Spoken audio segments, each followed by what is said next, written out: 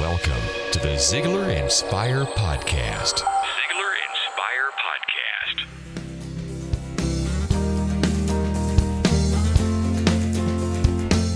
Hi there, my name's Blake Lindsay. Welcome to Zig Ziglar's Inspire Podcast. I am glad you are here, and I sure hope you're taking somebody brand new with you every week to Zig's motivational freebie. I get inspired and motivated every week. Zig is going to be talking today about how we can develop the qualities of success in our life. He's in one of those better than good moods today, so let's laugh along with him and learn something in the process. I want to read something written by Dr. Joseph Sizu, and the title of it is Unsung Heroes. Let it never be forgotten that glamour is not greatness. Applause is not fame. Prominence is not eminence. The man of the hour is not apt to be the man of the ages. A stone may sparkle, but that does not make it a diamond. A man may have money, but that does not make him a success. It is what the unimportant do that really counts and determines the course of history. The greatest forces in the universe are never spectacular. Summer showers are more effective than hurricanes, but they get no publicity. The world would soon die, but for the fidelity, loyalty, and consecration of those whose names are unhonored and unsung. If you're a golf fan, you know that John Daly won the British Open in 1995. What you might not know is there were some unsung heroes involved there. Corey Pavin, Brad Faxon, Bob Estes, Mark Brooks, and the caddy. The first four names were professionals who also had been in the tournament. And when Costantino Rocca had sunk that 65-foot putt to send it into the playoff, a lot of people thought, well, you know, he snatched it right out of John Daly's hand, and they wondered if John Daly would be able to recuperate and recover and respond to what had happened. And these four guys, Pavin and Faxon and Estes, came over, and Mark Brooks literally supplied Daly with a distance card measuring the exact distances from every spot on the course because Daly had misplaced his. Later, John Daly said that meant everything in the world to him. And the caddy who helped him read those tricky British greens is what made the difference. Oh, Daly gets the publicity. But the question is, had those people not been behind the scenes, would he have won the British Open? I think not. What else have you got to look at? You got to look at the physical, the mental, and the spiritual. Just as a matter of curiosity, is there anybody in the live audience, and as you listen to the recording, is anybody listening to the recording who has a racehorse worth over $1 million? If you did have one, let me ask you a question. Would you keep him up half the night, letting him drink coffee and booze and smoke cigarettes and eat junk food? And if you did, how many races would he win? I think you'd probably agree he wouldn't win very many races. Would you treat a $10 dog that way? $5 cat? What about a $1 billion body? Oh, but that's mine. I'm doing it to me. Well, what you got against you? Now, let's take a look there. You got to look at the physical, the mental, and the spiritual. In the last 23 years, I've read an average of 3 hours a day. I read a little bit of everything. I try to read my Bible every day and the daily newspaper every day. That way I know what both sides are up to. We need to get a balanced information. And then you got to look at the spiritual side of life. Among other things, you're going to be dead lots longer than you're going to be alive. April 28, 1986 issue of Fortune magazine did a study of the CEOs of the Fortune 500 companies. Over 50% of them came from lower middle class or poor families. 91% of them were either Catholic, Jewish, or Protestant. There was evidence that they were at least semi-active in their faith, meaning they got their ethics, their morals, their judgment, their values, their wisdom out of the Bible. Now, as the great LBJ would say, come, let us reason together, though that was not an original quote. What I would like for you to think about, if Stephen Covey or Tom Peters or Zig Ziglar or anybody else were to write a book, And 91% of the CEOs of the Fortune 500 companies said, that's the one I read right there. We all know what would happen, don't we? We know everybody would go down and get a copy of that book. You ever wonder why 65% of the college graduates, 72% of the Rhodes Scholars, 75% of the military academy graduates, 65% of U.S. congressmen, 85% of airline pilots, 85% of FBI agents, and 11 of the 12 astronauts who walked on the moon were all Boy Scouts? According to the American Scholar in the autumn 1992 issue. Well, let me see if I can explain to you why that is. First of all, Boy Scouts talk to themselves. I was a Boy Scout. Now, all of us talk to ourselves. Matter of fact, you talk to yourself on the way down here tonight. I wonder if they're going to get started before we get there. Will there be a seat for me? Where should I park my car? I hope Sally's going to be here. I mean, we do it all the time. We get home now. Where did I put those keys? Oh, what are we going to... I mean, you do it all the time. Now, I'm going to do a lot of talking about self-talking because that is one of the keys to success. Every Thursday night in Yazoo City, Mississippi, I used to stand up there as a Boy Scout and say, on my honor. Boy, isn't that a great word?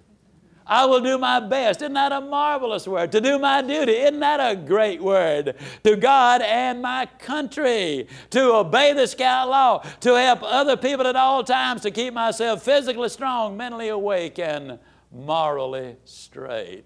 Boy, that is good stuff. And when you look at this Scout law, it says a Scout is trustworthy, loyal, helpful, friendly, courteous, kind, obedient, cheerful, thrifty, brave, clean, and reverent. Let me ask you a question. How many boss people have we got in the live audience tonight? You hire people from time to time. Can I see your hand? How many of you'd like to have all of your employees with all these qualities right there? Would an individual like that have a pretty good chance of having a little more job security and employment security there? And let me tell you something else the Scouts did. Every Thursday night in Yazoo City, I say every Thursday night, one Thursday night a month we had Court of Honor. And that's where we stood up there, you know, and we were given the merit badges for what we had been doing all during the last go-around. That was a goal we had. We knew exactly what it took to be a first-class Scout. We had the merit badges all laid out. That's goal setting. We knew what it took to be an Eagle Scout. And Eagle Scouts, ladies and gentlemen, are successful in all facets of life that goes far, far beyond the numbers of them. I tell you, if I were raising today a young boy or a young girl, I'd have them in the Boy Scouts, the Cub Scouts, the Girl Scouts. I would have them taking that training. You know, their motto is be prepared. And you know what they say? Do a good deed every day. Understand now, you can have everything in life you want if you will just help enough other people get what they want. They teach leadership. I was talking with Scout executives just this week, and they explained to me at the first camp, they have somebody teaching the young Scout how to drive the stakes and, set the tent up. At the next Scout camp, this kid who was learning is now teaching. That's the way you learn things. See, you hear, you forget, you see, you remember. But if you see it and hear it and do it, you understand and you're successful at it. Do a good deed every day. Now, what's all this self-talk about? Well, here's what it's about. The most important opinion you have is the opinion you have of yourself. And the most important conversation you will have today is the conversation that you will have with yourself. These are values that make such a difference in them. But before we're through, we're going to have you talking to yourself. In the March 1990 issue of U.S. Air magazine, they have this study validated that what you say to yourself has a direct bearing on your performance. Dr. Joyce Brothers says you cannot consistently perform in a manner which is inconsistent with the way you see yourself. Where a lot of people say, well, I don't talk to myself, but interesting enough, the same person talks to the driver of another car 3 blocks away.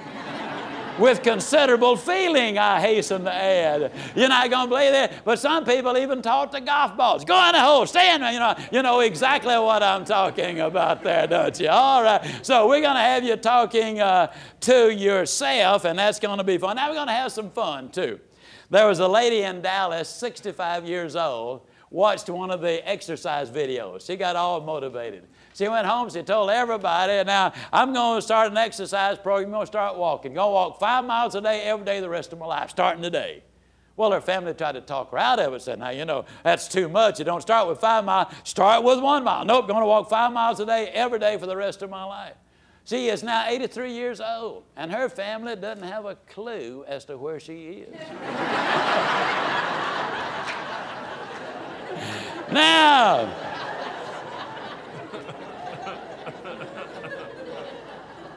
we're going to be talking about change. Now, change is stressful, but so is unemployment and bankruptcy. One of the old statements from AA simply says that one definition of insanity is to think you can keep on doing the same thing and somehow or another get different results.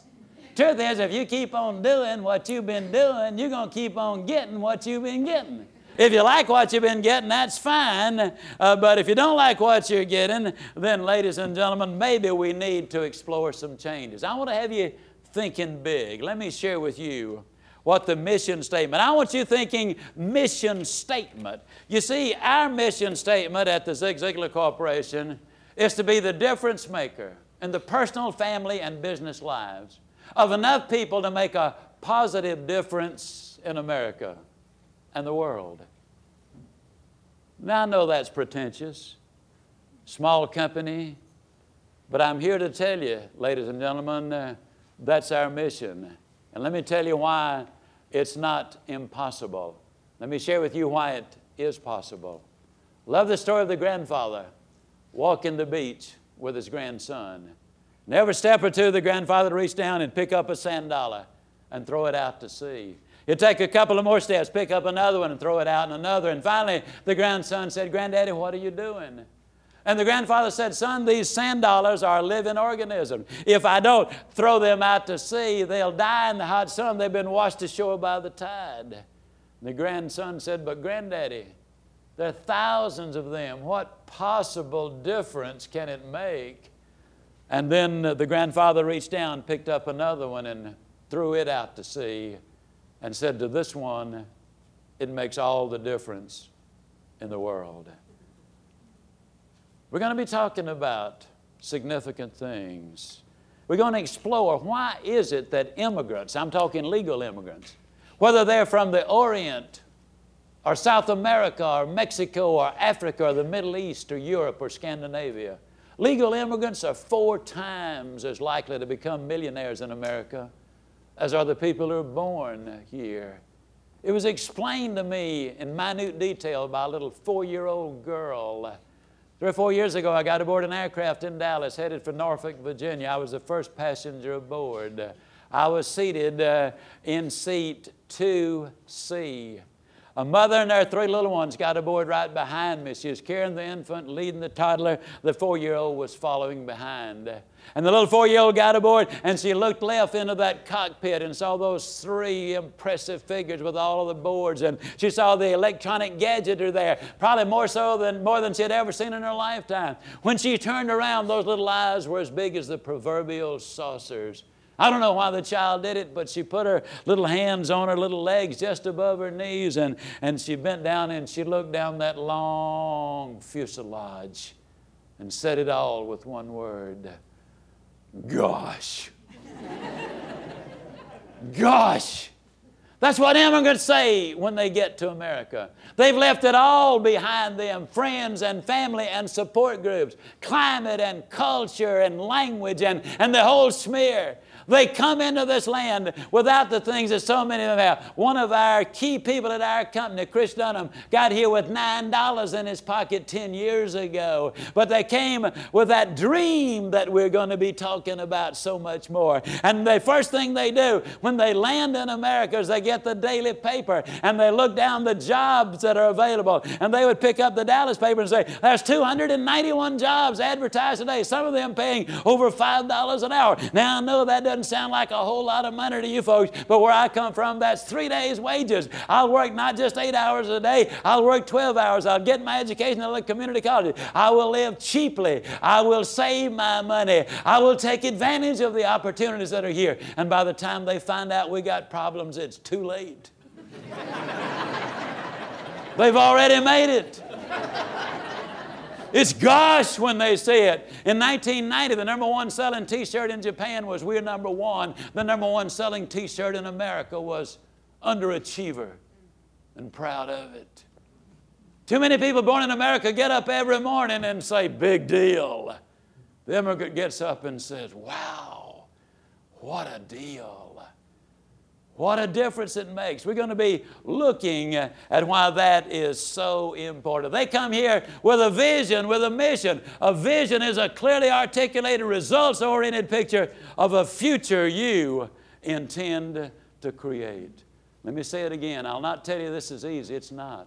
I believe and know, as a matter of fact, that life is tough. But I also know that when you're tough on yourself, that life is going to be infinitely easier on you. In a church in Sussex, England, on the wall, here's what they have. A vision without a task is but a dream. A task without a vision is drudgery. But a vision and a task are the hope of the world. I believe that is absolutely true. Not easy, but it's worth it. All of my life I have thought I was an optimist until I heard about this lady who had moved into a retirement home. On the very first day at lunch, she was seated across the table from a gentleman who was there. And after a moment or two, he became concerned about the fact that she was really eyeballing him. I mean, she was staring a hole through him. He grew uncomfortable, and finally he said, ma'am, said, I don't understand. Why are you staring at me? She said, I can't believe it. He said, you can't believe what? She said, I can't believe that you look exactly like my third husband. The color of your eyes, your mannerisms, the way you talk, your age, your size. I mean, you look exactly like my third husband. He said, third husband? Said, how many times have you been married? She said, twice.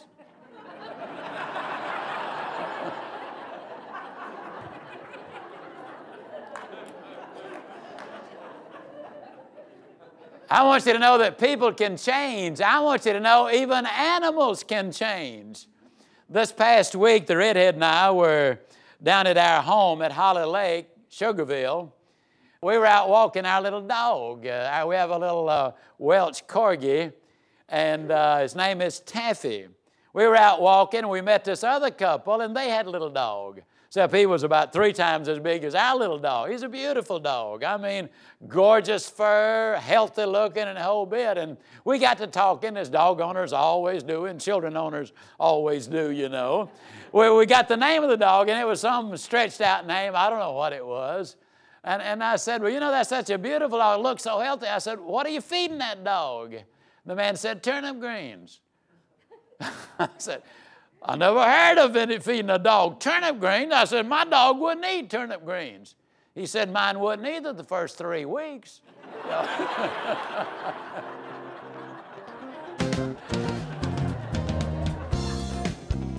I hope you got some laughter and good smiling in today as we learn from Zig Ziglar. As always, I would love to hear from you about how the podcast or any of Mr. Ziglar's material has affected you.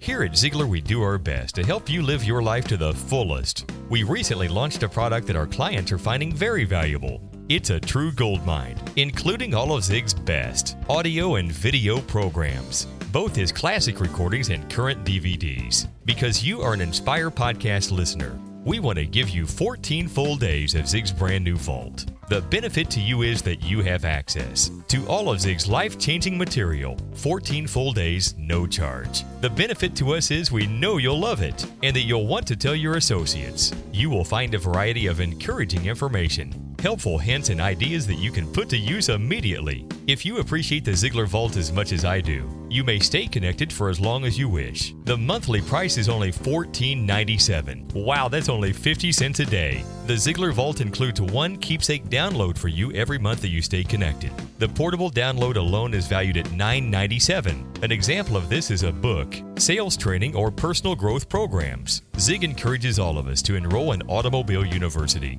This is a great way to continue investing in yourself. Another benefit? No contracts are necessary. I will be happy to personally answer all of your questions and assist you in getting set up for success when you call me.